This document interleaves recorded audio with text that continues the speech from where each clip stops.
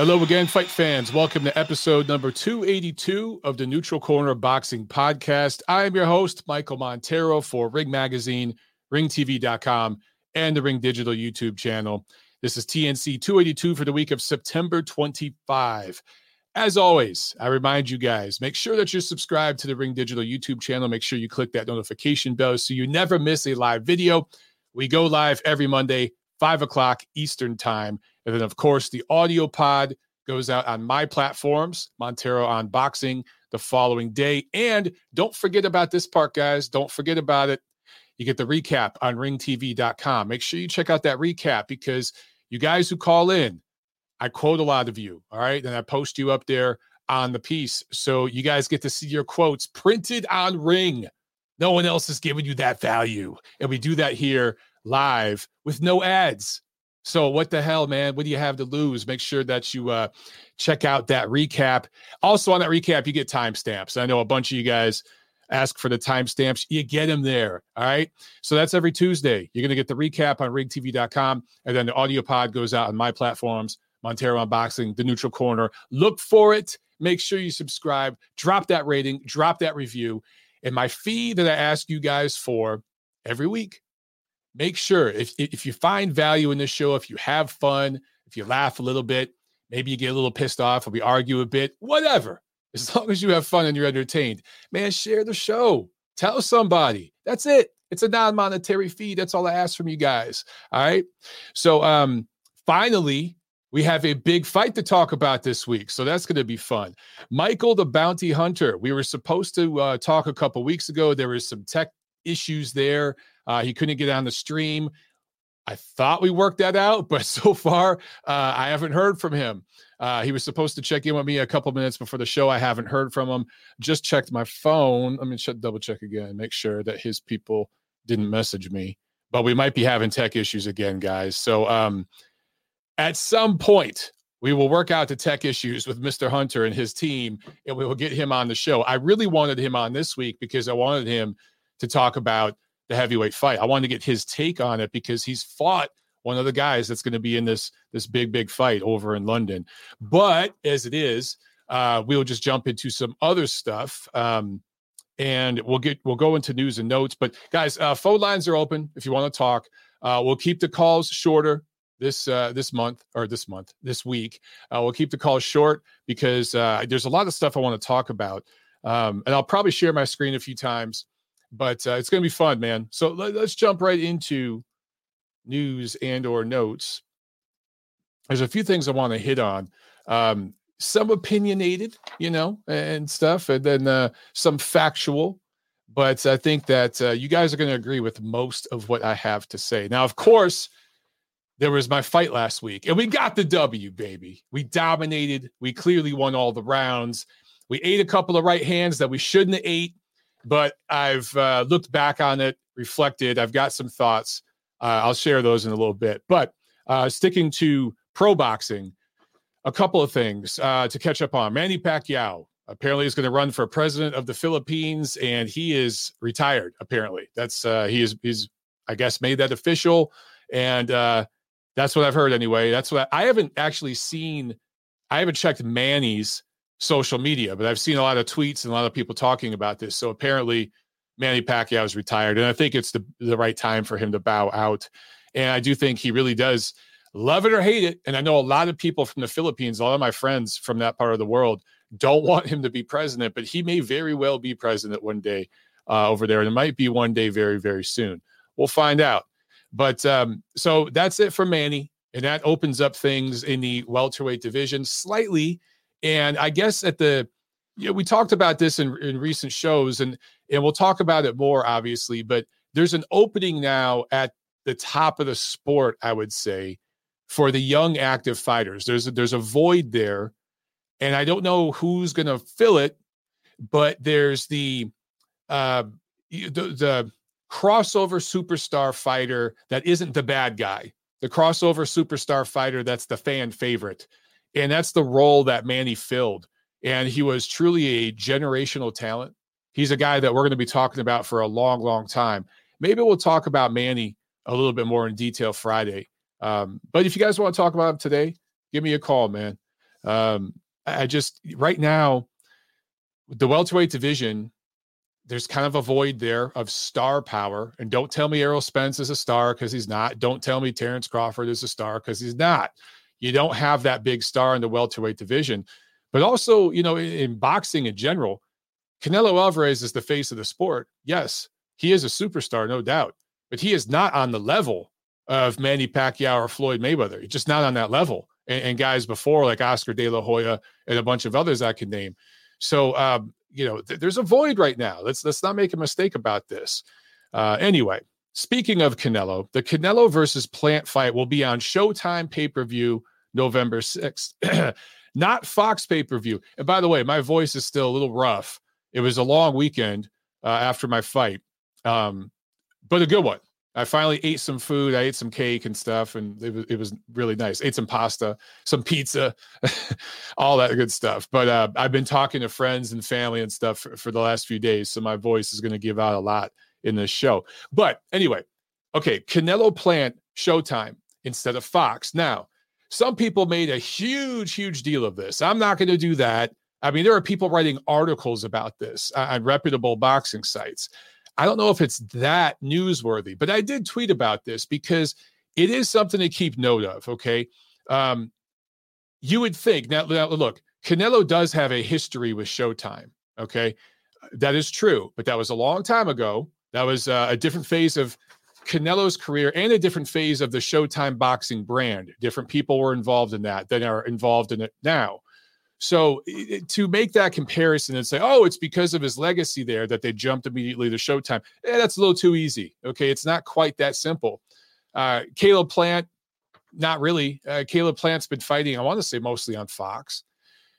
So why wouldn't this go to Fox? Because Fox has handled many of PBC's pay-per-views in recent years, and it's got a much bigger platform than Showtime. And on the surface, you would think, unless Fox has some other major programming plan for that day, you'd go to Fox with this because you have a bigger machine behind it and you have a massive payroll for this fight because Canelo's getting a huge guarantee and Caleb Plant's getting a career high guarantee several times over, right? So why go to Showtime? And so the reason why this is a little interesting to me, because, at first I'm like, well, wait a second, maybe the World Series is going on. And I looked. If the World Series goes to a Game 7, November 3 will be the last game. Okay, so it's not going up against the World Series. I checked the NBA schedule. There's no big, significant nationally broadcast games that night. And besides, that's early in the NBA season, and the NBA ratings are in the shitter anyway. So that's not really a competition for a boxing match. NFL obviously doesn't play on Saturday night. It's Sunday mornings and a couple other nights during the week. But really, it's Sunday afternoon, I should say, that you're going up against the big NFL ratings, and Monday Night Football, of course. Thursday games don't do those similar ratings.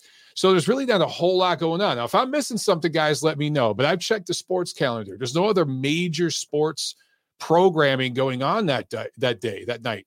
So why go to Showtime? And the reason why this is interesting is because there's been rumors, okay? And I'm not going to sit here and pretend that I have all the answers, but there's all these rumors that PBC on Fox may be ending soon, that Fox isn't that happy with the product. The recent Pacquiao pay-per-view didn't sell very well. Other recent pay-per-views haven't sold that well, not as well as expected. And so perhaps Fox is going to be bowing out soon. I don't know. Maybe there's nothing to it. Maybe they just went this direction for some reason, some logistical reason that we don't possibly know about because we don't work at the network, okay? But perhaps this is something that 6 months from now, 12 months from now, we can look back to as an indicator for where the business moved to, okay? It's clear, though, to me that Showtime is invested in boxing and PBC will be at Showtime for a long time to come. That much is clear. All right, another big fight. Crawford versus Porter. Official for November 20th, Mandalay Bay, Las Vegas. Okay, so in recent weeks, I told you guys, I felt like I was 60-40, 55-45 on that fight happening, but I was, what's the opposite of pessimist? I can't think right now. I was positive, not positive. I cannot think of this freaking word, the opposite of pessimistic. I thought it was going to happen. I was more than 50%, sure that it would happen, and it did happen. Congrats to everybody involved that got this done. Everybody on the top rank side, everybody on the PBC side. Sean Porter, we know he's not afraid to step up and fight anybody. He has fought everybody. Optimistic. Thank you, everybody. Thank you so much. I was optimistic this fight was going to happen. Obviously, I got whacked a couple too many times with those right hands last week. But I was more than 50% optimistic that this fight would happen, and it did. And props to Sean Porter more so than Terrence Crawford on this, because Terrence Crawford needed a high-level opponent way more than Sean Porter did, right? Now, Sean Porter's getting a career-high payday here, I think $4 million, several times. Like, that's way more than he's ever made, okay? So he's going to get a career-high payday here. And honestly, I'll say he deserves it, man. He's fought everybody. If we had more Sean Porters in boxing right now, specifically American boxing, we'd be in a way better place. We really, really would. So props to him. And here's the thing. This is going to be a measuring stick kind of thing for Terrence Crawford, right? Everyone talks about Crawford and Spence and Crawford. We saw what happened when Spence fought Porter. I was there. I was ringside, right? We saw the action. I thought Spence clearly won, but I thought it was competitive. So Crawford's going to be measured by his performance against Porter. Is that fair? No, but it is what it is. Styles make fights, right? So you don't know what you're going to get until these two get in the ring. But my early gut feel is that Crawford is going to chop Porter up. I really, really feel that way. And he's going to dominate Porter and beat him much more clearly than Spence did. He's going to beat him more clearly than any fighter has since Brook did. And that goes back however many years when they fought in LA. So that's what I expect. That's my early gut feel. Maybe that will change as we go. But Justin in the chat says Porter and his dad are good guys in the sport. Completely agree. Two of the real, true, just good human beings in the sport. I skipped over a super chat here from Mark. Mark Ashley with the super chat. Thank you very much, Mark. He says, Pac retirement is good. His presidency, no. I don't want him to compromise principles with a presidency. Watch your fight, though. Your jab is on point. Thank you so much, Mark. And, to be honest with you guys, I don't know much about Manny's political beliefs and his stance on stuff. I don't really pay attention to that. So I don't know where he falls on the spectrum. I would imagine he's a conservative guy because he's so religious, but with his policies and stuff, I don't know. But I do know a lot of people that are not crazy about the idea of him being president. I do know that. Again, I have a lot of friends from the Philippines and Americans who are Filipino heritage, and they love Manny, but they're like, nah, he don't need to be president. No, please. No, we don't need that. Joe Sarah in the chat. What's up, Joe? He says, congrats, Mike. Man, guys, Joe makes awesome posters, awesome freaking fight posters. Make sure that you follow him, especially on Instagram, where he posts a lot of his stuff. He's getting really, really freaking good. All right. Okay. I brought up the Canelo thing. I brought up the Crawford versus Porter thing because I wanted to hit on something. And I also wanted to share an article with you guys. Let me share my screen real quick. Yeah, my favorite thing to do, share my screen. All right, let me make sure you guys can see this. Yes, you can. Okay, so Steve Kim, my boy, now does a column on the Snack website, right? And Snack is Victor Conti's thing. But Steve has been doing a column there for a few months now. And he wrote, this week's was about a friend of his. He calls him Battleship Bill because it's a friend of his that was in the Navy, longtime boxing fan, like a boxing lifer. And I'm not going to go and read all this, but I recommend you guys check it out. Go to the Snack site, and there's actually a page where you can click right up here at the top. You can see K9 Kim's Corner. Check out his stuff, man, because to me, this is one of my favorite pieces to read. K9 Kim's Corner, Dougie Fisher's Mailbag. There's a few places I still go to that I just voices I rely on and perspective that I really, really admire and almost always agree with. I mean, Yeah, there are times where I disagree with Steve and Doug, but a lot of their stuff, I really agree with it. Anyway, and here he's talking about his friend who's a longtime boxing guy, someone who really, really knows the sport, just expressing concerns about where boxing is at right now. And particularly, to be clear, this guy, Bill, his friend, is an American. Steve's American. So they're specifically talking about American boxing, but just the whole business in general. Okay. And there are a lot of opinions that are expressed in this column that I've expressed on this show recently, and you guys have too. These are things that a lot of fight fans and a lot of people in different parts of the boxing industry, matchmakers, promoters, advisors, managers, trainers, people, I talk to people, man. It's my favorite thing to do is talk to people and get that salt of the earth kind of viewpoint. I don't care about talking about people at the very, very top. That shit really doesn't interest me. I want to talk to the people in the trenches. And by the way, that includes you guys, because you're in the trenches as fans. And you guys are actually the lifeblood of this sport. You and the fighters are what keep this thing of ours going. So I love talking to you guys and chopping it up every week because you give me that perspective, and what I see is a lot of people are frustrated. And it's not just people bitching for the sake of bitching, which is what boxing fans love to do. That's part of being a boxing fan. It's just fun to complain about shit, right? I swear, that is one of the funnest things for fight fans. It's just a bitch about shit. That's not what this is. There are people that normally are very level-headed and very pragmatic who are concerned about where we are at, right? And I tweeted about, I'm going to share my screen again. It always takes me a minute because I got to make sure I click the right buttons. I don't want to end the show. But I tweeted last week when the, and this was 2 days before my fight. You guys have seen me slow down on Twitter recently because, I had to focus. But anyway, September 14th. Okay.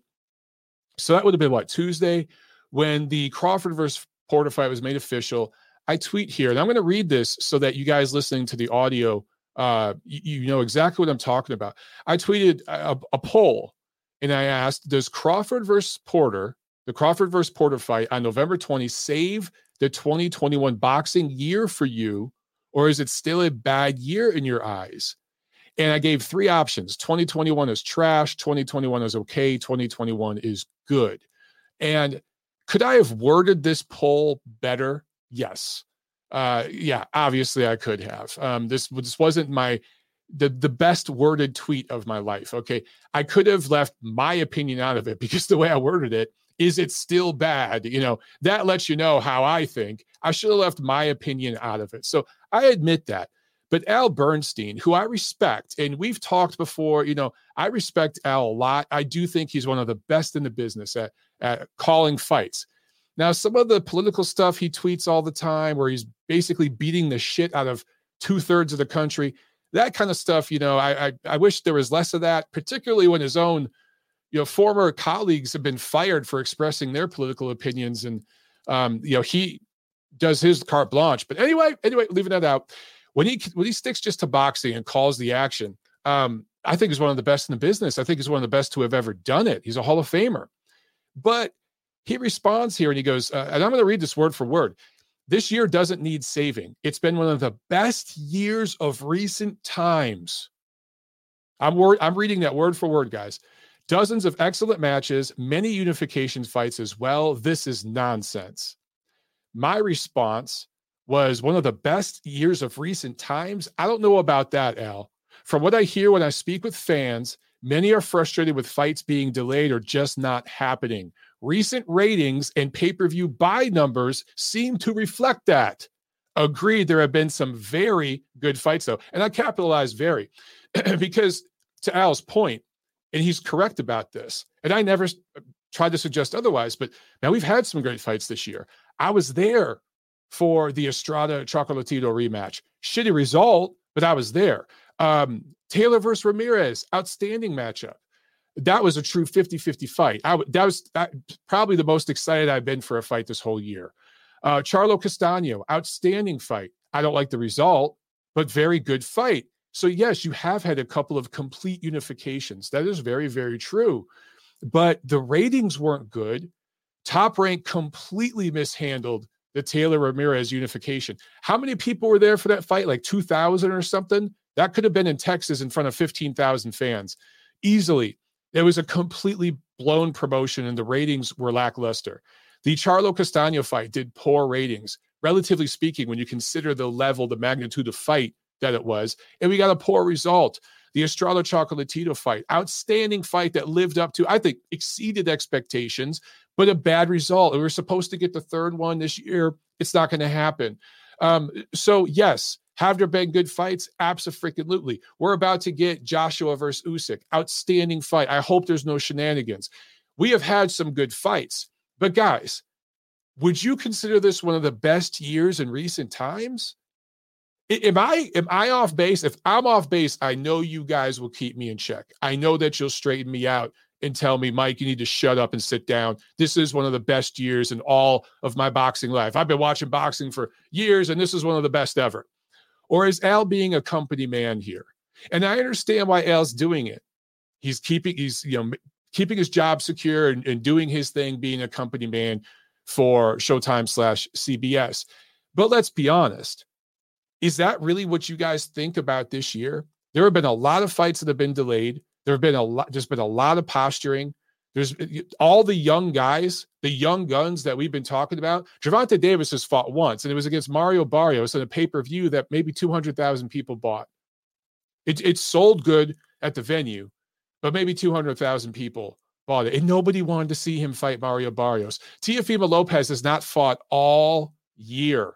And now his pay-per-view might be moved again. It moved from a Tuesday to a Monday. Now they're talking about pushing it back another week or so. It went from $20 pay-per-view to now $50? Steve Kim tweeted today, the Lopez Kambosos fight has moved more times than a military family. Good job on that one, Steve. That was classic. But I can keep going.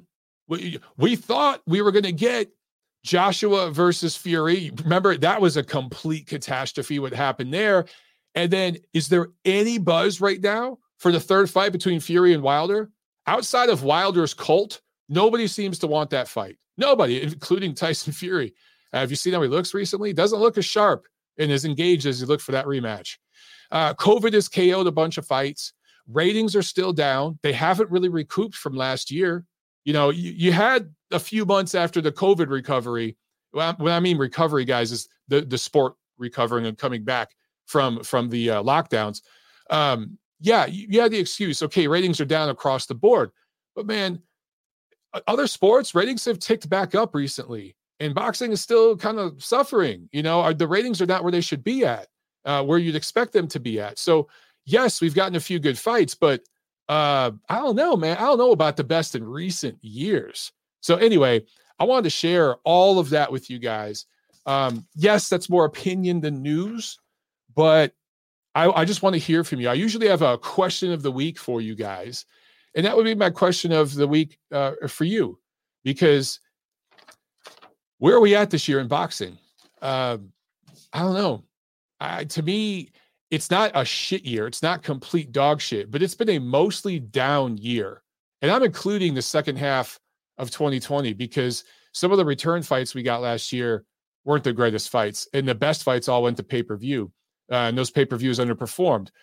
But I do think fights like Joshua Usyk, Crawford Porter, and some others do save a year from being bad and take it to okay.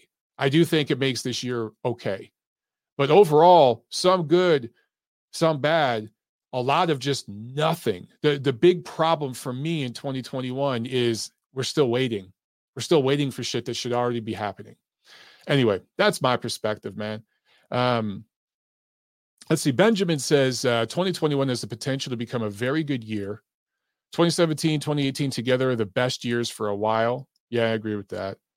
Emma Willis says ratings will always be down until we get to see the fights we want to see. That's a U.S. boxing problem. That's where I stand on this.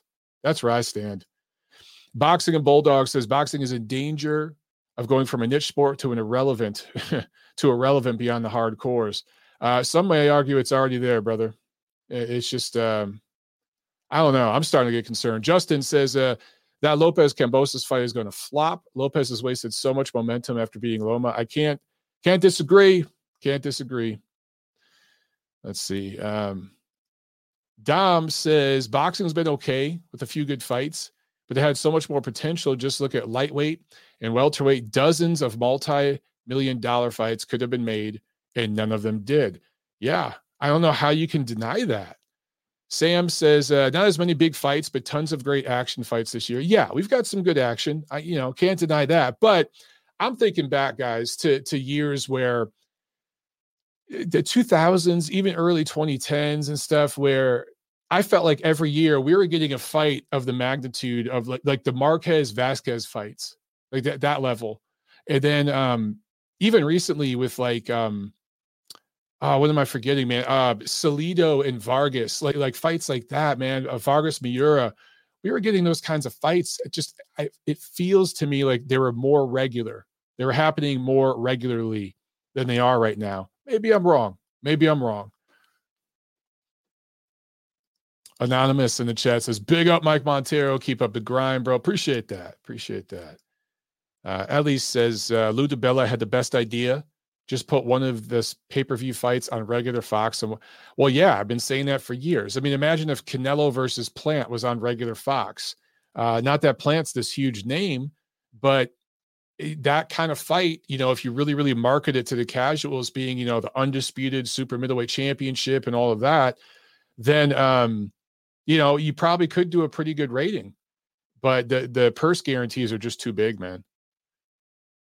And Sports Talk with Troy says too many big fights being postponed or outright canceled due to COVID.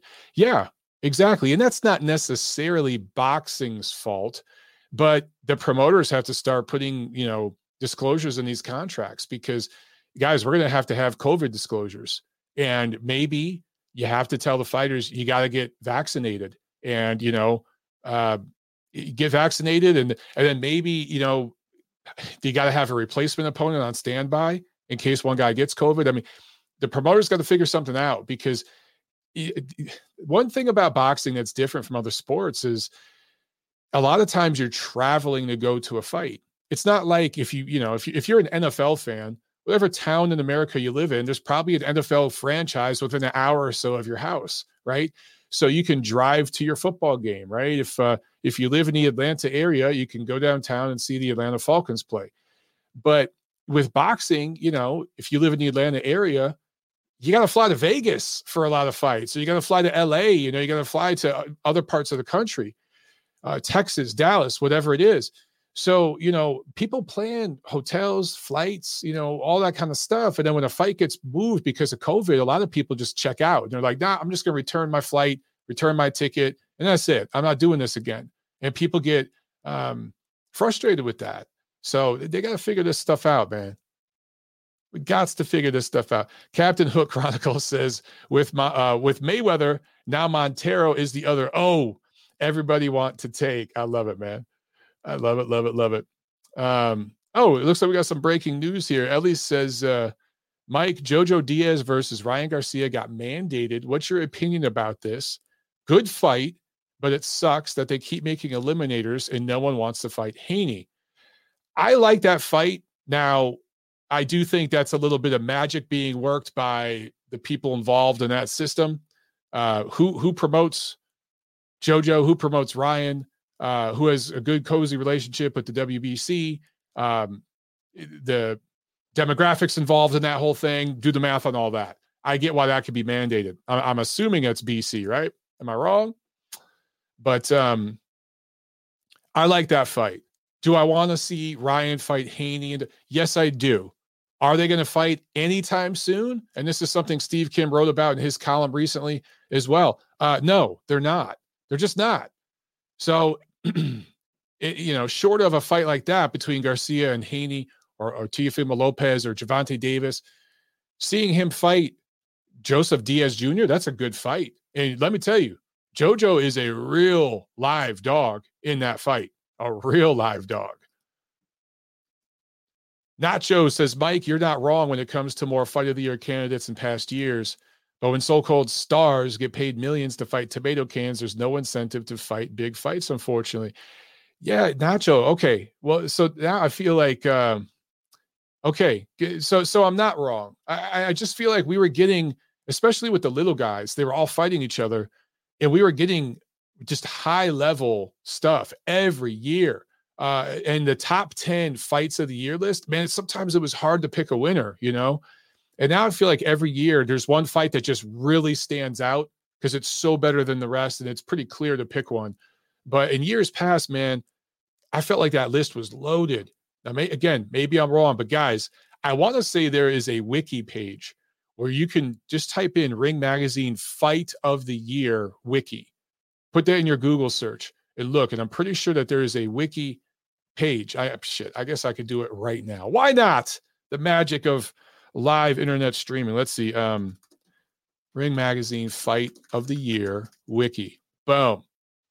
Here we go. You know, we're going to do this right here live on the freaking show. Right on the fly. Who says I can't make adjustments on the fly?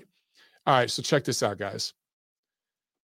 Let's just do this. Now, we're not going back to the 1920s, but let's go back to, all right, let's go back to 2010s. I remember Segura Calderon. I remember Ortiz Berto, Marquez Pacquiao. Come on, man. Bradley Provodnikov, Matisse Molina, Vargas Miura, Vargas Salido. Now, I'm lucky because I got to be ringside for a lot of these fights, man. So maybe that makes me biased. That's why I'm talking to you guys about it. But Joshua Klitschko, Canelo versus Golovkin. Come on, man. Inoue versus Donaire. Yeah, man. I mean, now look, last year is Zepeda versus Baranchek. That was a freaking amazing fight. So I can't hate. That was an amazing fight. But what we can't see here on this list is like the top 10 candidates. I just look back at these fights, man, and the names attached to them. And I just feel like we had guys putting it all out there, and we got so many of these high-level matchups all the time. Also, if you look at a lot of fights on this list, like go back to 2007, 2008, Vasquez Marquez, what do you see? You see guys fighting once, twice, three times, right? Gotti Ward, those were three fights. Morales Barrera, they fought several times. Vasquez Marquez, I mentioned that. Marquez Diaz fought a couple times. Ortiz and Berto fought a couple times. Marquez Pacquiao, of course. Canelo Golovkin fought twice. So there's like little rivalries here. And those rivalries make for fights of the year. Does anyone expect that the third fight between Fury versus Wilder is going to be a fight of the year? Now, look, I'll eat my words. I hope for the sake of boxing that it is. But that's not the kind of rivalry that we saw with Alvarez and Triple G, where those fights were really, really close and competitive, right? The second one, very, very, the first one was clear to me for Golovkin, but it was competitive, very, very highly competitive. So like, I don't know. Maybe I'm way off here. Anyway, Nacho, I'm with you, man. I feel like we got more of those kind of fights. Anyway, okay, let's go to review. We don't have a whole hell of a lot to review, except, well, let's see. Last week, Thursday, September 16, there was pro boxing. Sergey Bohacek and Ali Akhmedov won knockout wins in California. And there was a show in Atlanta that you may have heard of. I fought amateur fight. And so it was 3 rounds. 2-minute rounds. I've gone back and I've watched the tape or the video. I don't know why I call it tape. And there are definitely a lot of mistakes I made. I was a little stiff early on. I will admit, guys, the weight of that event, which I was really, really surprised at the response. Man, I felt it. And, you know, my fight was, I talked about this a little bit on my Friday video on my channel, so I won't go over the same details again, but being the main event and being the focal point of the card, the amateur portion, because there was an amateur and a pro show, being the focal point of that charity event, and doing all the media work and stuff I did not realize how much energy and focus and work that part of it takes. And I did so many interviews. I actually had offers. There was a guy over in the UK who wanted to interview me the day of the fight. And I was like, man, I considered it for a minute. And Tiffany, my wife, was like, no, you wanted to interview me at the time I was driving to the venue. I was like, nah. But I was tweeting that morning and that afternoon because we weighed in and everything. And, looking back now, I realize that took a lot of my focus off the fight. My head was not 100% focused on just fighting my opponent. And I've gone back and I've looked at the video, and yeah, I dominated the fight. Couldn't have went much better. Although, I did get clocked with a couple of right hands. I had my hands down. I think there was like a subconscious part of me because of everything I was going through that wanted to take a big shot. I wanted to eat like a big ass right hand right up front and just be like, yeah, you can't hurt me. Because I was feeling all this pain and emotion because I was fighting for my brother. And I'm not going to front, man. There was times during that day where I almost teared up, like multiple times, including right there in the ring when the national anthem was being sung by the way, Franchon Crews-Dezurn, who is a unified female world champion. She sang the national anthem, and she actually gave me a lot of props after the fight. She goes, man, you got swag and you got hands. You can fight. And she gave me props. She tweeted about it. That was pretty cool, man. So thank you, champ. And you crushed the national anthem, by the way. But like, it was so moving. Like I had to just get all those emotions in check. And it took like a round and a half for me to just like get into any kind of rhythm. But I settled in. I ended up hurting my opponent multiple times. The ref gave him 3 standing 8 counts. And the one thing, like, I like the standing 8 count in the amateurs because you're protecting the fighters. But man, I had that dude hurt. And all I needed, one particular time I remember where he was in the corner and I had landed a few shots and he turned sideways and backed into the corner. And the angle I had on him, I just touched him with a couple left hands, and there were throwaway punches, there were arm punches, but it was to get his head looking at my left. I touched him like to the solar plex and then like a tap upstairs. By then the ref was coming over, so I pulled back on the left hook upstairs. But what I was going to do was touch, shift back, and just unload a cannon right hand, and his hands were down at his waist, and he was done. And that right hand would have sent him the next motherfucking week. But as I went to touch with that left hand, I saw the ref come up and I was like, shit. So I pulled back on the left hand and I still hit him with it, but it was like, 20% power. And I went to the neutral corner or whatever. And I was right at the bell because he gave him a standing 8 as the 10-second mark hit. So that would have been, if that would have been a pro fight, or if the ref would have given me like 2 more seconds to work, half a second is all I needed. I was literally going to, after it touched, Jack Alter on the show actually tweeted the video of this very segment I'm talking about. So Jack, if you call in, you could talk about this, but you guys can see it on Twitter. But I was going to straight up touch with the left hand, get him looking at that, leave my left hand up there, pull back, straight right. That would have went right to the side of his chin with his hands down, his head to the side, and he was already busted up. That would have ended the show right then and there. So the standing 8 counts in amateur boxing prevent knockouts from happening, but I guess that's good.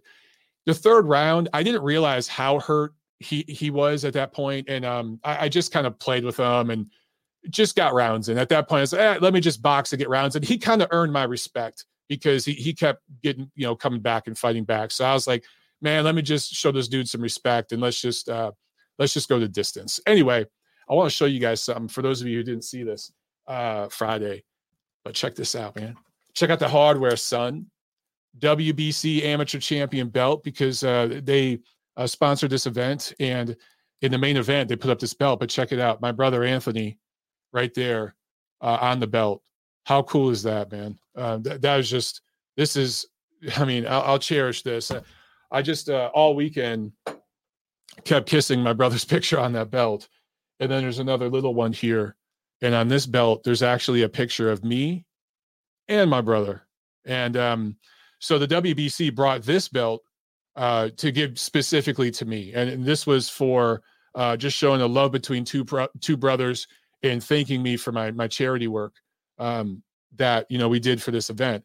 This other belt was for the main event, so anybody could win that. My brother's face was on it because he was kind of the focal point of the charity, and in fact, I'm wearing a WBC Cares t-shirt. They made these for all the fighters, and on the back it says "Fighting for Anthony." I mean, how cool is that?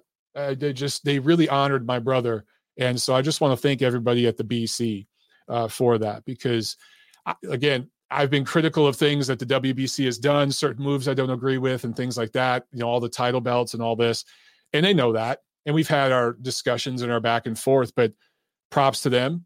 They were willing to put business aside, and this was something personal. This was a personal matter for charity, and they knew my story and my family's story and everything, and they really stepped up. And so I have to give them tremendous credit. And I have to say this, guys, and you can go ahead and call me a shill, whatever the hell you want. I don't give a shit.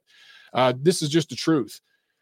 The WBC is the only sanctioned organization that has any weight management program, has any performance enhancing drugs testing program. And I regularly go to amateur shows. There was a Masters tournament last month here in Atlanta that I was supposed to fight in, but I tore my pectoral muscle. That's another thing I never even talked about with this. I went into this fight injured. I can barely, right now, I still can't lift my left hand more than, I don't know, maybe 33 degrees above parallel. Maybe that's why I got hit with so many damn right hands, you think? But anyway, at that Masters tournament, there's WBC medals there, WBC titles for the main event winners. I've been to a lot of amateur shows around the country, including a lot of juniors, youth stuff, and I've seen the WBC there. So they do get involved at the community level more so than any other organization I've seen. So they deserve credit for that. Does that mean that I agree with all their moves? Does that mean I'm not going to criticize them in the future when they do things I disagree with? Of course not. I'm still going to do my job. They're still going to do what they do. But in this particular instance, we put all that shit aside and work together to help people. That's pretty damn cool. So they deserve props. All right. Rich in the chat says, "Hey, Mike, congratulations on your victory. Proud of you, brother. It takes a lot of courage to get in the ring, and your brother is proud. It was awesome to see the fight." Thank you very, very much, Rich. Thank you so much. Sam is asking, what size gloves did you use? Had to use 16s, bro. And honestly, it really didn't make a difference. I hurt the guy 3 times with headgear and 16s. Now, if we had 12s, would I have maybe got the knockout? No, because you still got the standing 8 count. The only way the ref is going to stop the fight, this was the main event. I saw on the undercard, there were, I think, 10 fights total. He stopped several fights where the guy was far less hurt than my opponent was. But this was the main event. So the guy wanted to fight. His name was John Ochoa. He wanted to fight. He wanted to finish on his feet. And props to him. He showed mad heart in this fight. And he really was trying to win. He was trying to hit me as hard as he could. So I think the ref, he won over the ref's respect and he won over my respect. And so I don't know if the glove size made any difference. I don't know. All right. Let's see. What else? Okay. We've got a few. Let's jump to some phone calls and then we're going to do the preview. Okay, guys. And I'm going to really, really break down this heavyweight fight because I'm excited for it. And I feel like it's been a while since there's been a fight that I've really been excited for. So let's keep these phone calls to a minimum. All right. We're going to keep them about 5 minutes a pop. All right. And then we're going to get to the preview. All right. Let's do it. Let's see. I think this is Jack. 317. You're on the show. What's up? Hey, what's up, Mike? Yeah, you're right. Jack Alter. What up, babe? How you doing, man? Good. And I want to take a moment. I know you said 5 minutes, but can I just tell everyone about like the atmosphere of your fight and stuff? Because like I said, I was there. Yeah. I was ringside there, baby. Yes, sir. And so it was really, really fun, dude. I had so much fucking fun. Like, not gonna lie, I don't think I've ever been to a party in my life, but generally I just get like really excited. And when I went to this fight, dude, like I was so hyped. Like when you were hitting this dude, I was like, let's fucking go, boy. And like whenever you hit him with any punch, I was like, oh shit. Like it was on my Twitter if you guys haven't seen it, like you said. But I remember going in to like the fight, talking to people, because there's a long line outside of the Buckhead Theater where he fought, and I was just talking to people like, which fight you coming to from?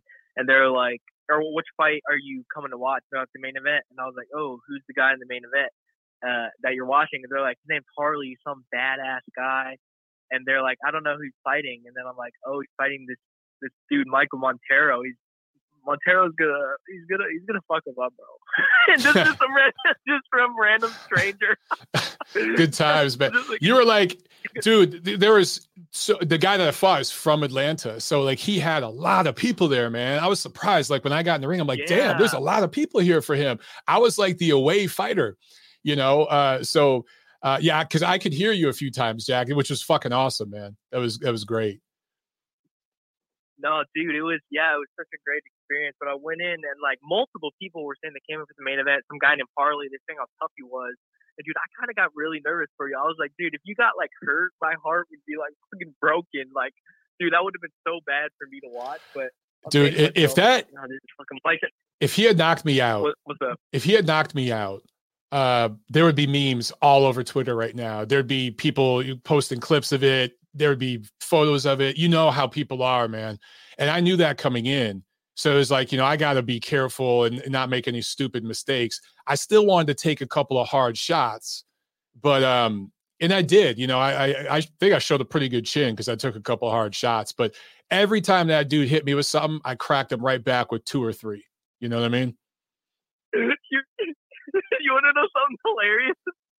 Okay, so Trey in the chat was there too, guys. I sat next to him and his dude, he was great. And during like all the undercards, like all the undercard fights, I kept yelling, "Go to the body!" just for no reason. Oh, is that what? Because he just made a comment. Jack, go to the body altar. That's awesome. No, but in your fight, dude, let me just say, guys, dude, he looked amazing. Like the fight should be online somewhere. If you haven't, you can like Mike, is the fight online somewhere? I'm working on it. I'm working on getting a copy of it. The thing is, Jack, I fought so sloppy, dude. I could have fought so much better, but all in all, I fought okay. But I fought so sloppy. I was so pissed at myself. But it is what it is, man. Well, it was your first fight, so people hadn't really seen like you fight before. So you probably right after the guy who's interviewing you, he was a great announcer, by the way. The announcer was great. He said, "You sound like a writer, man." You started laughing. I was like, "He does sound like a writer." You're like, "What do you think about your?" He was like, "What do you think about your victory?" You're like, "Man, I was pretty sloppy. I got hit a lot." And then you were in there, and it was like fucking Triple G versus Lemieux. Like, I mean, if you guys don't know what I mean by that, it was domination. It was just a jab masterclass. And I was saying to myself, damn, his jab's really good. He actually ended up stunning the guy. If you guys didn't see with the jab, in round 2, I think he got 2 standing 8 counts. But the only reason why this dude made it into the 3rd round was because at the end of round 2, he's actually saved by the bell. Yeah, I talked about that. Mike knew that too. And the standing 8 count. The standing 8 count and the man, if I would have had one more second, because when I was going to, Jack, I don't know if you remember, but I touched him with 2 left hands, like 50% power, just to put a left hand. I was going to shift back and unload a right to the side of his head, but the ref came over. I was like, shit, that if I had gotten that right hand in, that would have been it right there. He was done. Dude, no, you look great. But Sam A said, did you notice the women's fight had 3-minute rounds right after you, and it made for a great dude? Yes, there was a women's fight right after you with 3-minute rounds. It was the best women's fight I've ever seen before. Did you watch it? I saw part of it because I was doing so many interviews after the fight. That's when I took pictures with you. Yeah. Yeah, you saw the end. That's when I was. Yeah. But I know that girl, Melody moved here from Brooklyn earlier this year. I was ringside for her pro debut. That was her 2nd pro fight, and she's in a division where there's not a lot of talent. So she's going to move up real fast. Yeah, and I know you got other callers, so I'm gonna. That's enough about the fight. But once Mike gets the fight up, because I know someone on Facebook posted it. If you need help downloading it, I can just download it, the footage on Facebook, and send it to you so people can watch. Because the video that I saw of the full fight was much better footage than I got, because I was just on the side of the ring, you know, just like kind of like right in front of the ring buckle or like the whatever you call it. But so there's a really good footage on Facebook. But one funny thing my friend said is after he got the WBC belt, the 2 WBC belts, he said about the smaller one, he was like, dude, that smaller WBC belt is more legitimate than Haney's. And I thought that was so funny. At least I got it in the ring. It wasn't email. Yeah, but I remember you saying like you were thinking about crying throughout the day, dude. That would have been so helpful just to let all your emotions out for the fight. Like I know I can't believe I'm comparing this to like you, but like Logan Paul against Floyd Mayweather, like they showed like before, like Logan Paul was like bawling his eyes out in the locker room. Oh Dude, yeah. that probably would have been really that probably would have been really good. If like I realized that when I fight too, because I talked to Layman Brewster, my former champion. He said he used to cry all the time before. Yeah, Like I know his Layman fucking did. fights, like in the locker room. Yeah, like all these guys, like they don't show inside the locker room, but these guys are crying. Just like, dude, that would have been great. You to, I know, like you can't say this, on Neil Burks' Nut Rider on air. Okay, whatever. No, but dude, that actually, it really does help. Like it really does. But I know you don't want to admit that, so. Nah, the thing is, Jack, help, like I don't know, like I thought maybe when the fight would be over, I'll admit this because I've been talking about this with my wife for weeks. Like I still haven't cried, man. Like I cried when my brother died, but that was it. And I thought maybe after this fight, like everything would release. It just hasn't happened. It just like it almost did a couple times, and then like it just didn't happen. So I don't know if I'm still holding on to something or what's going on, but yeah, I just that emotion, it's heavy, man. That burden is big.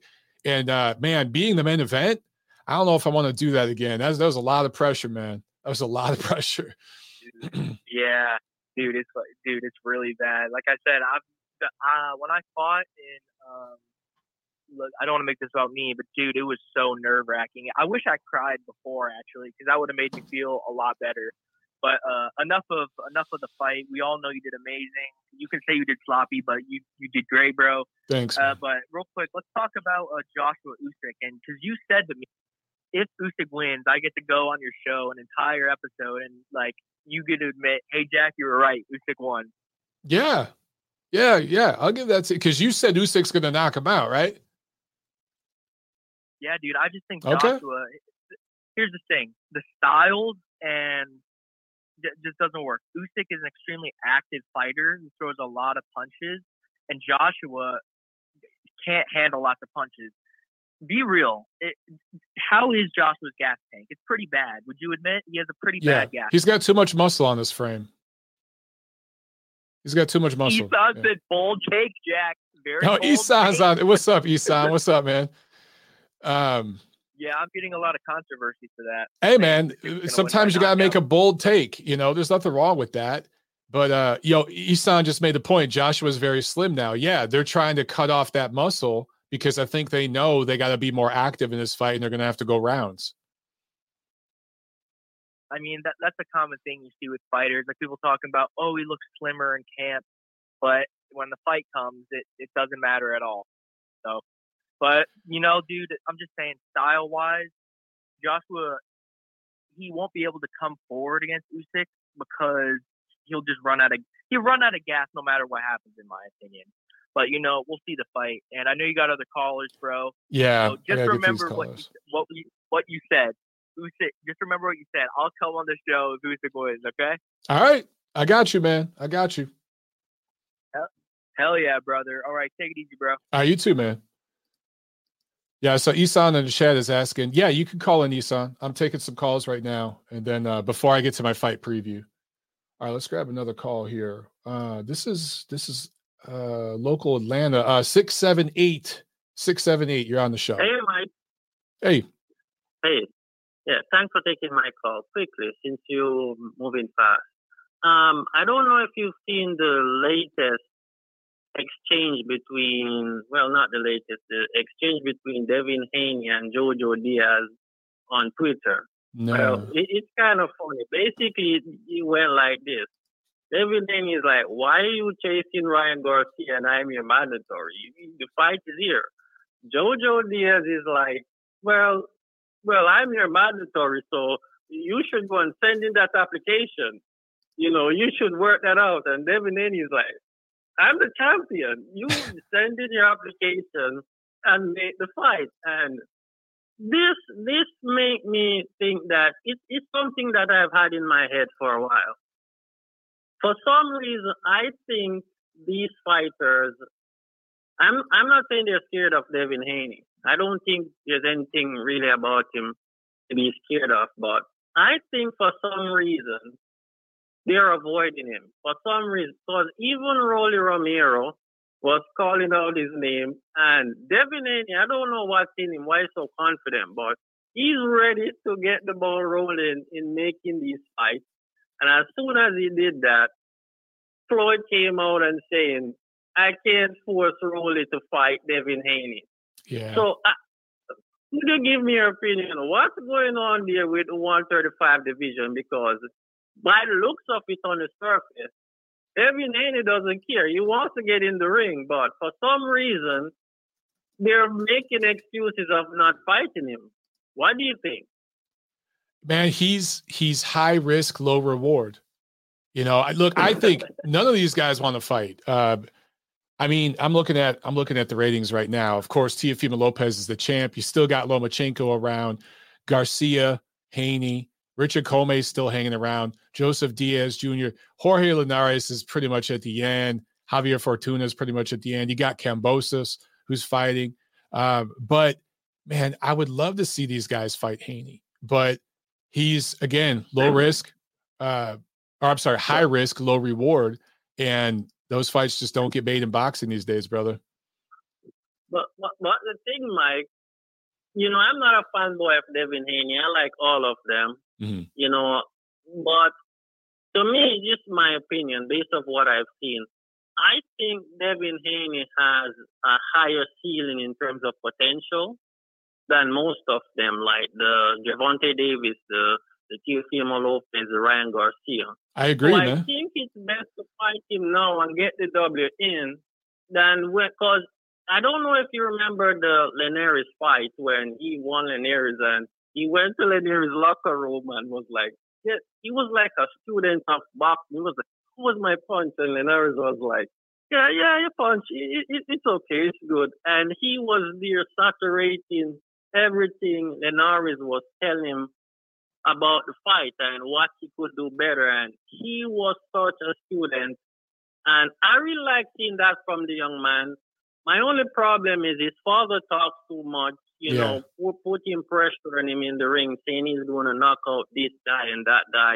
I don't think that's good, but I think he's on the right path and they just better fight him now. Yeah, I think I'm with you, but that's the frustration. I've already said this, man. If we were in the 1980s, these dudes would have already all fought each other. That's the truth. Exactly. But we're not in that era anymore. So if I'm Haney, I'm just trying to get in the ring with anybody. Yeah, they should be on their, like Devin Haney and Ryan Garcia should be like on their trilogy now. Everyone around the world is about this. I agree, man. And here's the thing, bro. They got to do that in the amateurs. These guys fought several times in the amateurs. In the amateurs, you cannot hide. You have to fight top guys if you go to the nationals and you get into these international tournaments. But in the pros, it just don't work that way. And, you know, it's hard to get straight answers. Well, who won, you know, most of the fights? Because Haney says he won them. Garcia says he won them. But the truth is they both won and lost some of them.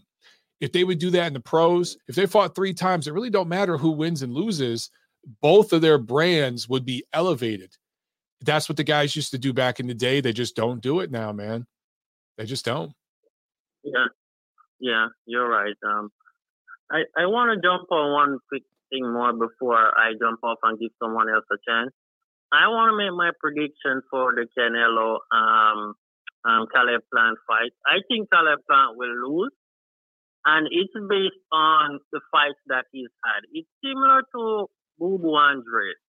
They are very good out of the start. And I think to their credit, they have knocked down a couple guys in the first 1 to 3 round. 1 to 3 rounds, they have knocked down guys. But there's something I noticed with Caleb Plant and Andrade. And I'm making the analogy because there's some similarity with them. The thing is that they let fighters back in the fight. These, I would say, average, not so good as them fighters. And they made the fight so competitive with these guys when they could have closed the fight out or win convincingly. And if these guys are figuring them out, and these guys are so-called slick fighters, you shouldn't be able to touch them, but they're getting touched up so much. I think based on that, Canelo will win. And it's not about them winning or losing. I'm looking how they fought those fighters. And if these fighters that are average are able to figure them out, Canelo is going to more than likely to figure them out. And for the fight with Caleb Plant Canelo, I actually see Caleb Plant winning some of the first few rounds, like round 1 to 3. I could see Caleb Plant winning some of those rounds because he's a good fight. He's a good boxer, I should say. He's a good boxer, and I can see him outboxing Canelo for the first few rounds, giving him some problems. But when Canelo steps in and starts figuring him out, I don't think he will be able to adapt. Yeah. Same way he's not able to adapt with the other fighters that are not on Canelo's level. Yeah, I agree. I think Canelo might give away a round or two, the first round or two, just to kind of see what he's working with, and then he'll make adjustments and he'll blast. And I think that there's a real chance for Canelo to stop Plant late. Plant is just skilled enough, though, to maybe, get defensive and go the distance. But I think the second half of the fight is going to be a domination by Canelo. That's just what I see. Yeah, exactly. I think Canelo is definitely going to win. I don't know if it's going to be by a knockout or decision, but and moreover, I might get a lot of slack for this in the chat, but I think 160 to 168 is overrated. Agreed. Canelo is good, yes, but these fighters, iron sharp neck iron, these fighters are not fighting each other. They don't want to fight anyone, and I just think they're overrated, similar to 135. That's my opinion. Thanks for giving me the platform. Thanks for calling in, brother. Call in again, man. All right. Have a good one. All right. All right. Let's get a couple more real quick. Couple more calls here. 267. You're on the show. What's up? Hey, Mike. It's Chris Otto up in Philly. Hey, what's up, Chris? How you doing, man? Hey, I'm doing all right. I just got a few things on my mind. First and foremost, congratulations on winning your fight. The Dark Lotus ring walkout was a little surprise. Nice. I'm surprised. Yeah, you're the only one who knows who that was. Yeah. But you want to get boxing back on. I'm not saying I know the saving grace of the sport, but if you want to get it right back on the right track, you got to bring back those weekly cards that ESPN was having during when COVID first started. It was like almost once a week, every 2 weeks we were getting fights. Yeah, the bubble fights. Yeah. So bring those back, and not for nothing, and a lot of people are going to kill me for this, start giving more attention to the Paul brothers. Now, hear me out. First and foremost, they respect the sport, regardless of what anyone says. Look at this last card that Jake Paul versus Tyron Woodley. Forget about that sideshow at the top, but come on. He showcased Amanda Serrano, Daniel Dubois on a rebound fight, Tommy Fury. Both the brothers, they have respect for the sport. Even, what's his brother's name? Logan Paul that fought Floyd. Floyd obviously respects him because if it was solely a money grab, he would have ended him quickly like he did the Japanese guy out in the kickbox or whatever. Yeah. He ended it, one round, and he chose to go to distance with Logan Paul. So he obviously sees something with him. That's a good point. That's a real good point. You don't have to become fans, but trust me, these kids actually respect the sport. And if you still got hate for Jake Paul, you're probably just mad he's been more active than your favorite fighter in the last, year and a half, 2 years? That's another good point. And then another thing I wanted to say with this whole Holyfield and the Riddick Bowe and that sideshow, I think everyone is pointing the blame at the wrong people. The commission is like the last resort. How come no one's pointing fingers at these people's family members, their personal managers that get them involved with these deals? All these people are okaying these fights and seeing that they have the cognitive function of a toddler, but they're still saying, okay, do it, get money. Come on, you're a manager. Your job is to find better outlets for these guys to make money if they're really hurting that bad. Yeah. I'm with you, brother. And then, yeah. But I blame the families and I blame the personal teams. The fact that it got to the commission is everyone else was okay. Everyone else is okay with it, and everyone wants to blame the commission. That's the last resort. That's Chris. Everybody wants to blame somebody else. The family members know they can blame the commission. The commission knows they can blame the network. The network knows they can blame the sanctioning body. Everyone has a finger to point somewhere. They're all guilty, in my opinion. Everybody. Look, even my colleagues in the media that will go travel to that event, cover it, monetize it, make their $1,000 on the trip, then shit all over it later and be like, oh, this was an atrocity. I can't believe they allowed this. You fucking traveled there and covered the event. You know? So I'm going to hold out my colleagues accountable on that one. Everyone's guilty. Yeah, it's a shame, especially when you look at Riddick and you look at Evander, like, come on, man, you're really going to do this to these guys? Let's protect these guys, man. And yeah, absolutely. And then last but not least, I got Usyk round 10 knockout over Anthony Joshua. Wow. Joshua can't handle punches and bunches like, what was it, Jake Alter said? He can't handle punches and bunches. That's how he ended up getting knocked out by Andy Ruiz. Punches and bunches, 1-2 combo. All right. Well, you and Jack got the same prediction. So if that ends up happening, then you guys are on the show next week. So I get this. I get to come on the show too. Well, I mean, you're making the same prediction now. I mean, to Jack's credit, Jack made it a long time ago. So, but yeah. Well, you know, I mean, because that's a bold pick, man. No one's picking that. No one's picking Usyk by knockout. Some people are saying decision, but I haven't heard anyone say Usyk knockout. So if that happens, then you guys got to at least get a segment on here and be able to talk shit to me and tell me how dumb I am and how wrong I was. Well, real quick before I jump off, okay. See, this is not what I saw envisioned. I originally saw Tyson Fury becoming unified champion, stopping Anthony Joshua or Ruiz. I think it was before their second fight. And Tyson Fury become the overall unified guy, and then Usyk being the guy that, boom, is the first guy that takes everything from him. Okay. That's the route I originally envisioned. But yeah, Usyk knockout in 10. All right. You're on the record, man.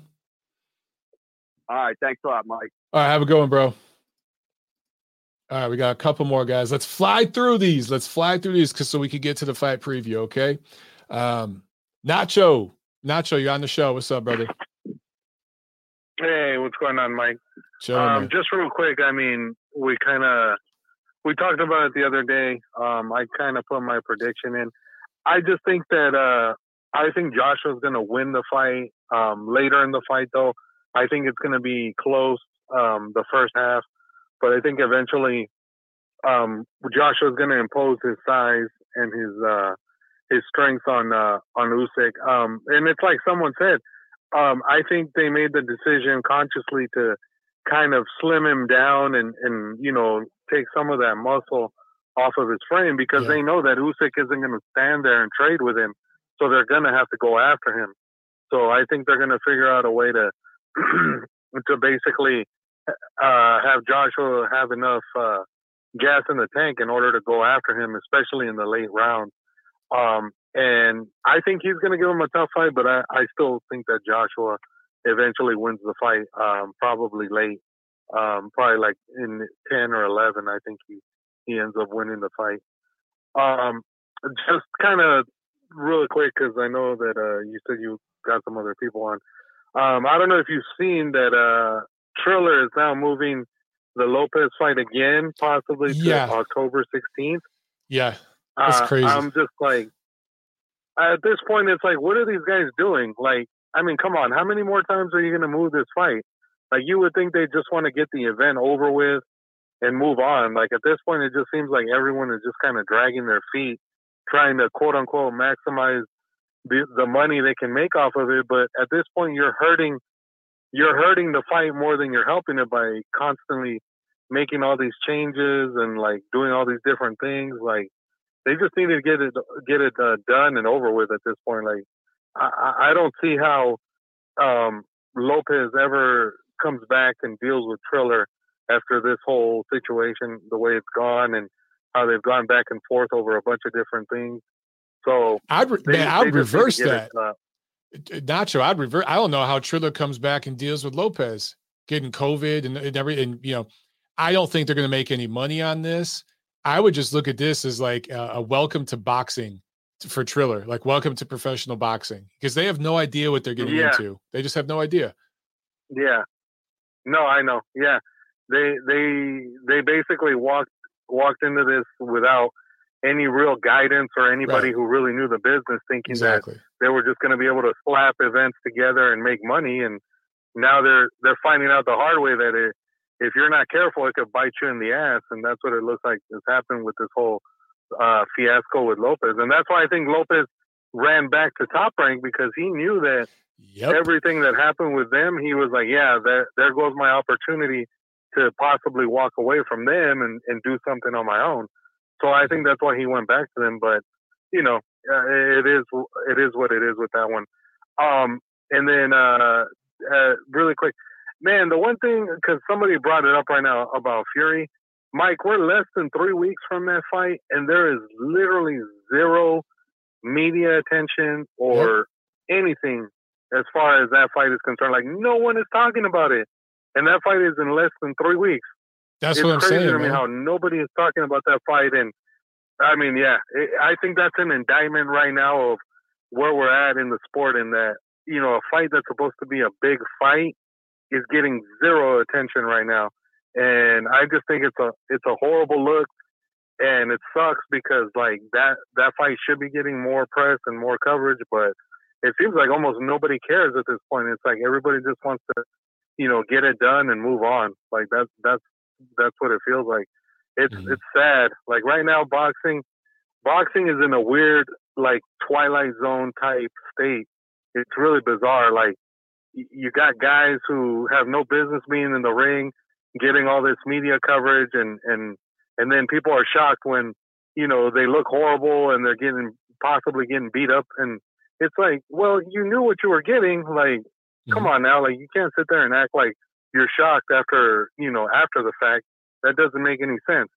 And then guys, like, you know, that are in their prime and are supposed to be fighting each other, they're more likely to fight on social media than they are in the ring. Yeah. So I don't know. It's just it's a sad state of affairs right now, Mike. But hopefully this weekend with Joshua and Usyk, it kind of starts to turn that trend of like you said, with all these fights that are scheduled the last few months of the year, maybe it ends up being a better year than what it's been so far. So I hope so. Yeah. All right, Mike, that's my call. Yeah. All right, man. Have a good one, Nacho. Yeah. You too. Yeah, I mean, Nacho brings up again. I talked about it earlier, man, when I was talking about Al Bernstein's response to me. Like, I get Al playing the company man role and all that, but anyone who just tries to pretend that this has been like some great year in boxing, like, what the fuck are you smoking? I support boxing more than anyone. I mean, or defend it more than anyone. I'm that guy that will always defend this sport. But let's be honest, guys. We have to be honest. We have to stop lying to ourselves. Since COVID really exposed some big issues in the sport right now, because it's so fragmented that we're kind of hiding a little bit, or we were just kind of like ignoring it, and myself included. But the ground that UFC has gained on boxing specifically since the COVID pandemic and lockdowns and return from the lockdowns, it is undeniable that UFC has gained significant ground and boxing has lost significant ground here in the United States. And that was happening. There was a slow trickle of that happening, but boxing was doing pretty good for a couple years, 2017, 2018, beating out UFC in a lot of ways. Not that this is about boxing versus UFC, but I'm just saying they're both combat sports. And some of the decisions that the people in charge of UFC have made are just way smarter and way better. And the product has been better for those fans more consistently since the COVID pandemic. And I don't know how anybody in the boxing industry can deny that. Now, I'm not trying to pull a Teddy Atlas and shit on boxing and say UFC is great. They have plenty of problems over there. And there's a lot of things that boxing does much, much better. But let's be honest, has the product in the last 18 months been anywhere near where it was just 5 years ago? If you say yes, you're fucking lying to yourself. You're lying to yourself. And for Aldis to tweet what he tweeted, that's why I responded. And by the way, he didn't respond to my response because he knows I'm right. He knows I'm right. But anyway, it is what it is, as Nacho said. Turin Falk with the super chat. Thank you so much, my brother. He says, I am calling a draw. Usyk Joshua. Now that's interesting. That would be, and that would fit in just perfect with boxing in 2021, bro. Because Charlo Castaño was a draw. We've had a couple of draws in big fights. What if there was a fight where most people felt Usyk won, but it ends up being a draw, similar to a Golovkin-Canelo 1 scenario, like a 116-112 that ends up being a draw with one terrible scorecard. Could you imagine if we had something like that happen? Oh my God, that would just be terrible, but it could happen. God, I hope it doesn't happen. I really hope. All right, a couple more calls, guys. Let's keep these super duper quick. 2 more, and then we're going to do the fight preview. I promise. All right, 2 more.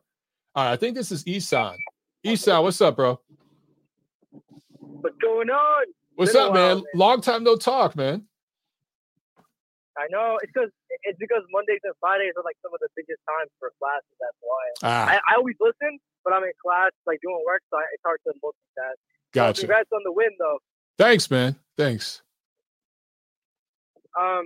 Yeah, I know you got to make this quick. So I was gonna say, I think for AJ Usyk, I think some people are like they're leaning a little bit too much to one side when it comes to this fight. I think AJ should be the favorite regardless.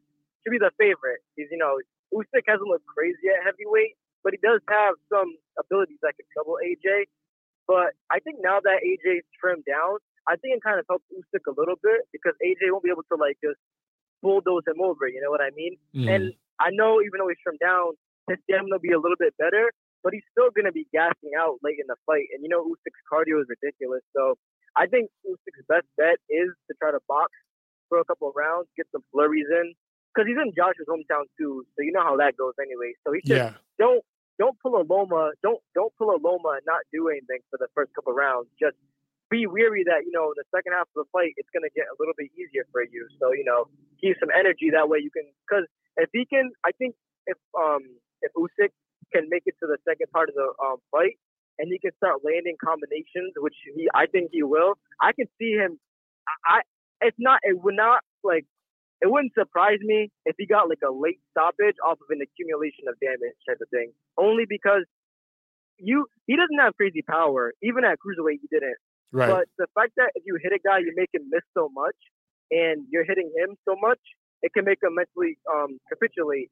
So I can see a scenario where, like, AJ's tired, he's missing a bunch of punches, and Usyk, he's going to be fresh still probably, and he starts landing a bunch of combinations. I mean, look what happened to Tony. Late in the fight, Usyk he had his gas still going, and Tony was tired, and he lined him up, and boom, that was it. Yeah. I feel like AJ should win, so that's kind of my prediction. AJ by decision, but I just turned 21, so I'm trying to find one of those betting apps or whatever. I'm trying to put like $50 on Usyk just in case.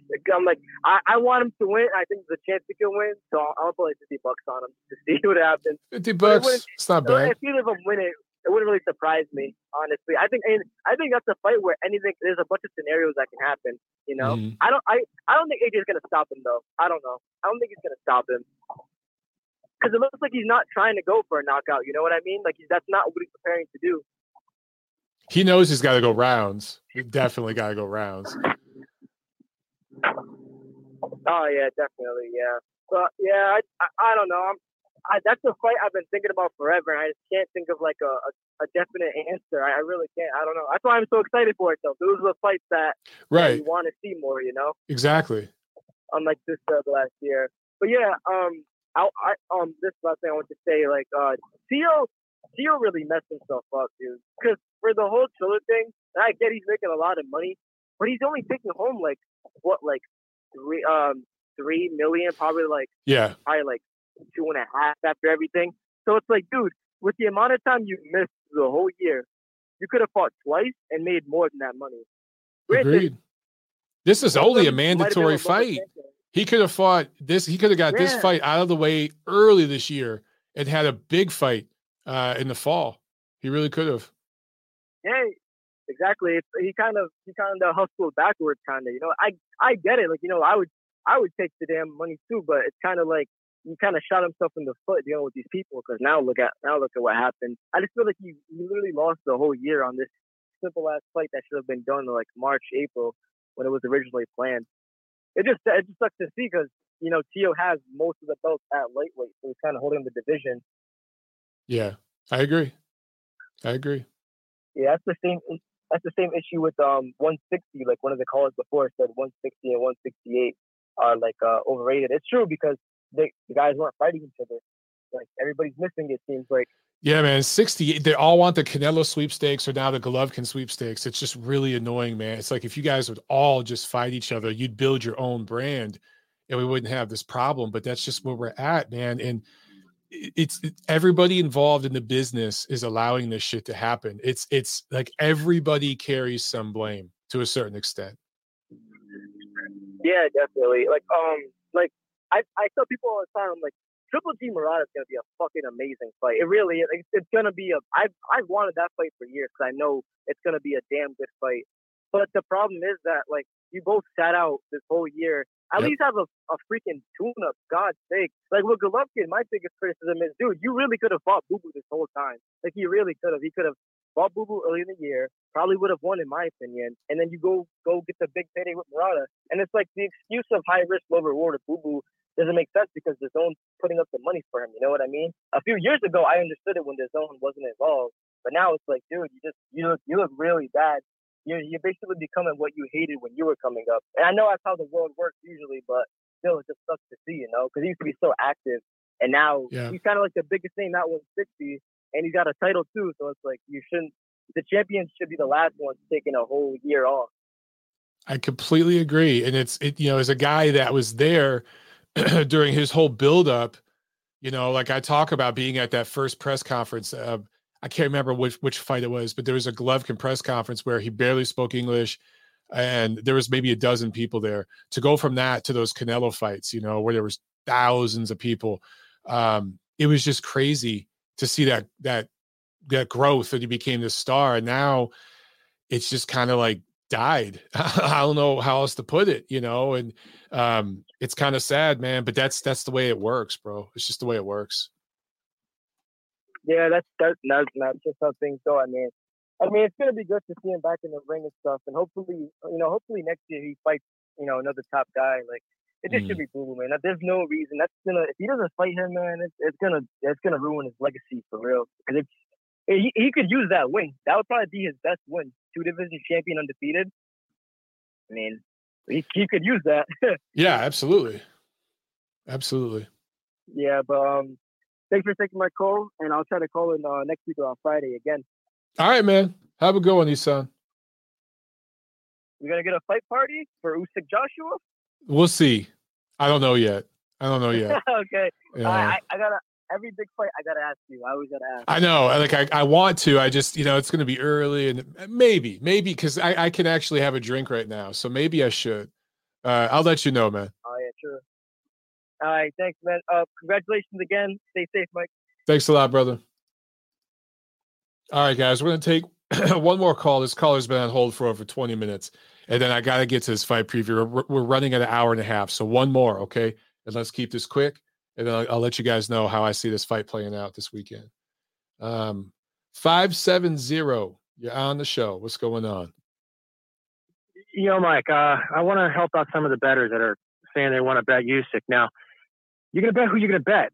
If you're going to bet Usyk for $50, don't bet him straight up. Bet him 25 by decision. On Fox Sports Bet, you can get plus 450 odds for Usyk to win by decision and plus 600 odds for him to win by knockout. So it makes a lot more sense to put 25 on each than 50 on plus 200. Okay? So let's just start there. As for the you said on itself, Fox Sports? I talked about this. Fox Sports Bet. Yeah, Fox Okay. Bet. Fox Sports Bet. Fox Sports Bet. Yeah, they have a special. Yeah, you'll get plus 450 for Usyk by decision, which is really, like I said to you earlier a couple months ago, I can't see, the British board having judges that are going to give Usyk this fight. Yeah. Tyrone Falk, I believe his name is. He said draw, and that's odds that I took too, plus 2,200 on a draw. You put $10 down. Okay. Plus 2,200. You'll make good money. Put $100. Yeah. Plus, if you put $100 down, you'll win 2,200. Yeah. If you win, put $10 down, you win 220. But those are the odds. I mean, you're 22 to 1 on whatever you bet for draw, which is very logical in this fight because, like I said, I don't see the judges giving the fight to Usyk unless he dominates 12 rounds. Every screen round is going to go AJ's way. Now, Usyk, he has Lomachenko's father as help for this fight. They take away their opponent's best punch. Let me ask you, what is Joshua's best punch, in your opinion?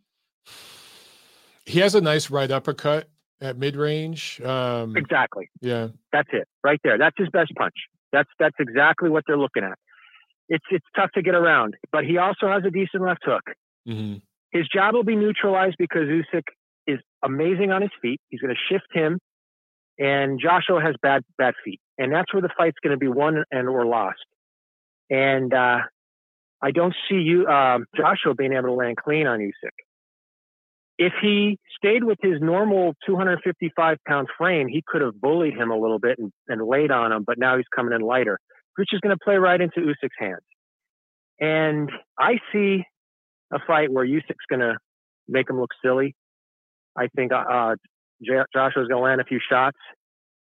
And I see the judges screwing Usyk. And there's also a great prop bet. Plus 8, you're also getting 18 to 1 odds that the referee will deduct a point from Usyk. I see the referee getting overly involved in this fight. I would bet also that prop, 18 to 1 odds. Put $10 down, you win 180. Okay? So I see some fishy stuff, and it stinks to have to say this, but I've seen this play out over and over and over again. And let me go back to the 80s here with Holyfield. When he moved up from cruiser to heavyweight, he didn't look great against a shop worn Michael Dokes. Dokes had him rocked, but as you know, Holyfield, he always comes back. It was a struggle. That was a 50-50 fight going in round 10. He struggled with Alex Stewart, who hadn't fought anybody. He was 25-0, 25 KOs. He had Holyfield rocked in round 5. Holyfield cut him, and they stopped the fight on cuts. Nobody was giving Holyfield any respect going into the Douglas fight. Douglas came in out of shape, and that was his undoing. If that fight went to decision, there's no way in hell Holyfield would have gotten that decision because Steve Wynn invested so much money in Buster Douglas. He almost went bankrupt because of that. That's what you have here with AJ. You have a lot of people invested in him. You have the boxing establishment backing AJ. Usyk has to go for the knockout, and he has to do it late. So another prop bet would be Usyk to stop AJ late on a barrage of punches. Now, you're going to have him out on his feet because no referee is going to stop the fight unless he has cause because they're protecting AJ. But that's another prop bet you're going to get great odds on. I'm talking big time money, like plus 25 to 1, I think, for Usyk to win by stoppage in the last 3 rounds. So you got a lot of value here. Me, I'm going Joshua by decision at plus 330 for every 100 you bet. So you get 3 to 1 odds on your $100 bet there. I just see the judges siding with AJ. It stinks to say, but I've seen it with Golovkin versus Canelo. I've seen it with Ward versus Kovalev. Kovalev beat Ward. You know, this is the state of boxing. And I know I've said it many times. I hope I'm wrong. I really hope I'm wrong here. But the establishment, I mean, that's what pays the bills of boxing. And one last thing, Al Bernstein's off his rocker. I think he's senile. Because this is the most horrible year. I said to Rick Glazer, I said, this is the worst boxing year I've remembered in 30-some years. So, yeah, Al was off that day. He was just not having a good day. Not having a good day at all. So, yeah, he's not doing himself any favors by making those comments. But, hey, I hope I'm wrong about this weekend. I hope it's a legit decision. I hope they don't screw Usyk. And I see him outboxing AJ. I really do. I think he makes him look silly, but again, AJ, he has looked good in a few fights, but he's never fought a southpaw with this kind of movement. Which brings me to one last thing: Otto Wallin versus Dillian Whyte. Oh yeah, love this fight. Love Otto Wallin by decision. Again, that's another fight he makes Dillian Whyte look stupid. That's another banana peel for Dillian Whyte. I think he goes the way of the dodo after this fight. I think Wallin is extremely underrated. That's a fight I'm betting big. So I'll get like 500 on that fight. So for all the bettors out there, be smart. Look at the options you have before betting the fight.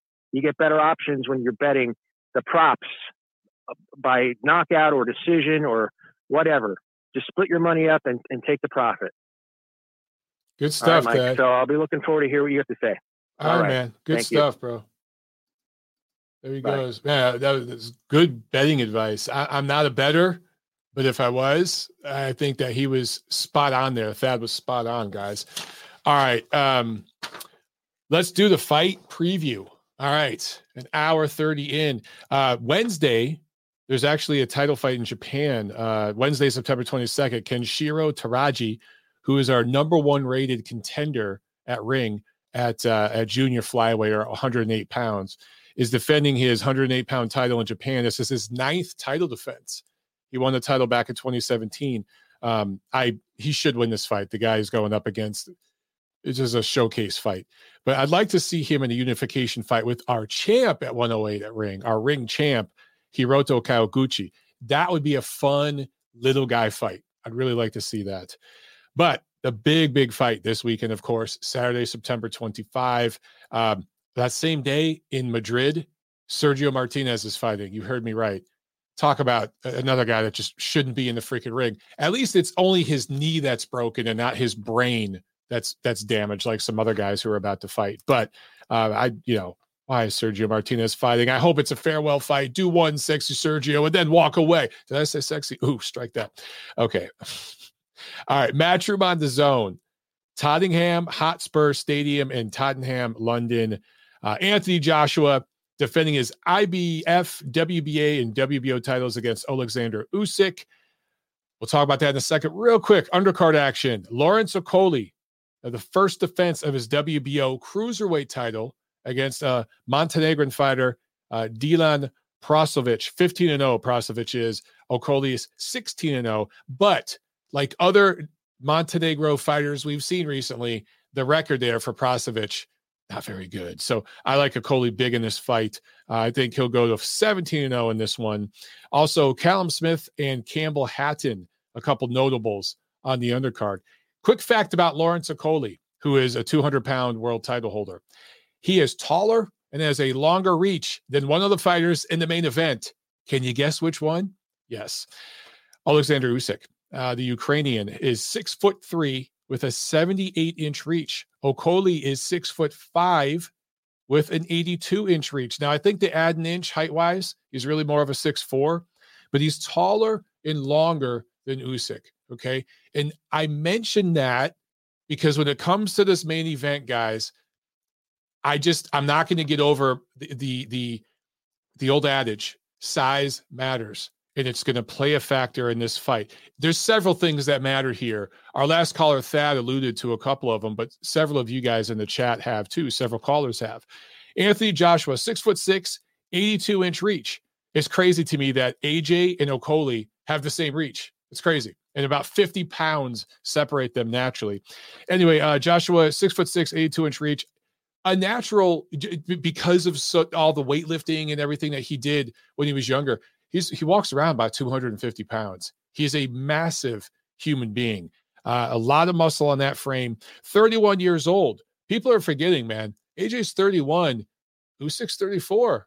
Okay? And in that 34 years, Usyk has taken more wear and tear in his body. Look at how many amateur fights he had, how many high-level international amateur tournaments he fought in compared to AJ, right?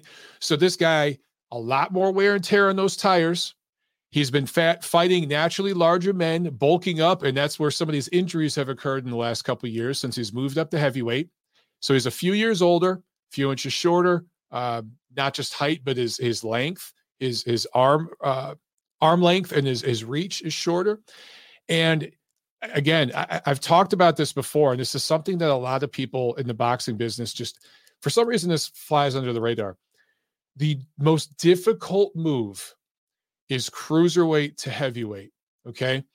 When you move from flyweight to bantamweight, that's 6 pounds. For a 112-pound guy to gain 6 pounds to go to 118, that is significant. Okay, 6 pounds on a 112-pound frame, that's a lot of weight. But I've done the math, and I've talked about this before on my show. 200 pounds to 250, the difference there, guys, that's 25%. And if you're Usyk, who will come in around 225 or something, okay, he has gained about 12 to 13% of his natural body mass index. He has bulked up unnaturally to fight at where he fights right now. And he's fighting a guy that is 25% heavier naturally than his natural best weight. Those are significant numbers. Okay, if you go down the weight scale with these other divisions moving up, it's usually about 3 to 4% of your body mass index that you bulk up to move up in weight. And it goes up a little higher. It gets up to like 6 or 7%, I think, by the time you get to like 175, up around there. But going from 75 to 200 is really tough. That's a 25-pound gain. And then from cruiserweight to heavyweight, that's another tough one. Those are the hardest moves to make in boxing. And I know pound for pound, heavyweights are not as skilled as the lighter weights. So there's that factor. But I'm just talking about in terms of natural strength, okay? And that's why I got so much respect. You know, one guy who really, a couple guys that fall under the radar, Chris Bird, just does not get enough respect. He is criminally underrated for the amount of weight that guy put on and fought both Klitschko brothers. He fought Vlad twice, you know, in their primes. I mean, that dude does not get the credit he deserves. But another one, Tomas Adamek. This guy had a title at 175 before he became the undisputed cruiserweight champion, and then moves up to heavyweight and fought Vitaly Klitschko. Those guys, and there's a couple more I could name, but those two guys stand out in my mind. They do not get enough credit. For Usyk, I just think the size difference is too much of a factor here.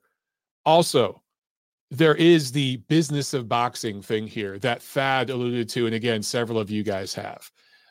We've just seen it too much in recent times. And I'm not going to sit here and dump all over. This has nothing to do with UK boxing or specifically Matchroom boxing. This is a global thing in the sport, okay? But you have a situation here where the establishment fighter clearly is Anthony Joshua, and the outsider fighter is Usyk. And if there are several fights we could point to in recent years where they were very highly competitive fights, right? It's not like these were blowouts. These were close fights. Kovalev Ward, a very, very close fight. Both of the Canelo Golovkin fights I talked about earlier, highly competitive. Okay. The second one was very close. The first one wasn't as close, but still, it was a competitive fight. And there's other ones that I can point to in recent years where they've been competitive. And if it's close and competitive, those swing rounds tend to go to the establishment fighter. So can Usyk legitimately hurt Joshua? One thing, can Usyk go to the body? Can he? One of you guys brought up Lomachenko versus Linares. That's an interesting example because Lomachenko got the stoppage of that fight against a much naturally larger, naturally stronger man by going to the body. Is that something that Usyk can do in this fight? Could he land a significant body punch that forces Joshua to retreat, fold over, give Usyk an angle where he could follow up upstairs?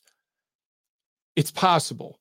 Would I be blown away? Would I be absolutely shocked if Usyk wins this fight? Absolutely not. I think Usyk's a damn good fighter. But based on everything I've told you guys, there's the natural part of this, natural size and strength, okay? And that's a clear advantage for Joshua. And then there's the establishment business piece of this. And there's a clear advantage for Joshua. So Usyk is fighting a mountain. He's not climbing uphill here, guys. He's climbing a mountain. This is Mount Everest. And I say all this, understanding and admitting that I still think he might be able to do this. But my official prediction is Anthony Joshua by decision, okay? And I could even see Joshua scoring a late stoppage in this fight. For the record, I think Anthony Joshua is very underrated by many American fans. He has shown versatility in the ability to box backing up. He has shown some quality mid-range inside fighting tactics. He's not great on the inside. I'm not trying to say that. But he's better than a lot of heavyweights on the inside. And he can push you off and land that right uppercut. If he can get inside on you, move you where he wants you, push off with the left forearm and sneak that uppercut in, he's going to score with that punch in this fight. Now, if he sits back and tries to just jab right hand, yeah, Usyk could chop him up. But I think there are going to be moments in this fight where it's going to get in the mid-range, it's going to get inside, and that's where Joshua is going to be allowed to bully him. Those of you who have been around for a while, you probably saw when Ricky Hatton fought Kostya Tszyu. That was in England, okay? Similarities in that matchup to this matchup. Several similarities I could point to, where you had a fighter of Eastern European heritage fighting a very popular British fighter in the UK, right? And Hatton fought very dirty in that fight. And I'm not taking anything away from him, but very, very dirty in that fight. And he was allowed to get away with certain things in that fight that, had that fight taken place somewhere else, probably wouldn't have got away with it. Now, would it have had any difference in the outcome of the fight? Who knows? Who knows? We can only speculate. But there may be a moment in this fight. If I had to guess, if I had to predict, there's going to be a moment somewhere in this fight where there's some roughhouse tactics. There's something nasty going on the inside. There's pushing, shoving, forearms, something that changes the dynamic of the fight that fans will be upset about. I just feel that kind of thing happening.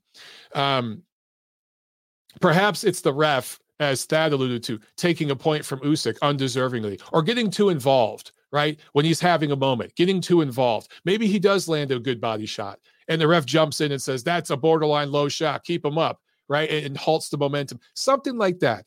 Or maybe Joshua does get in on the inside and uses the forearm to push Usyk's head up and then lands an uppercut or a shot to the side of the head, something like that.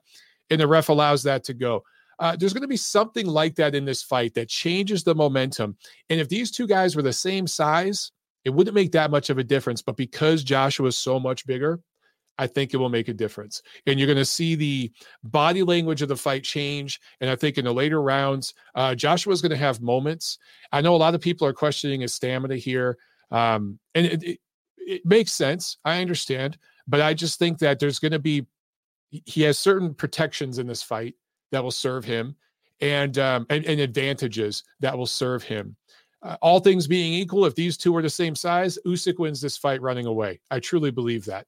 But because of all the intangibles, I'm going Joshua by unanimous decision, possible late stoppage in this fight.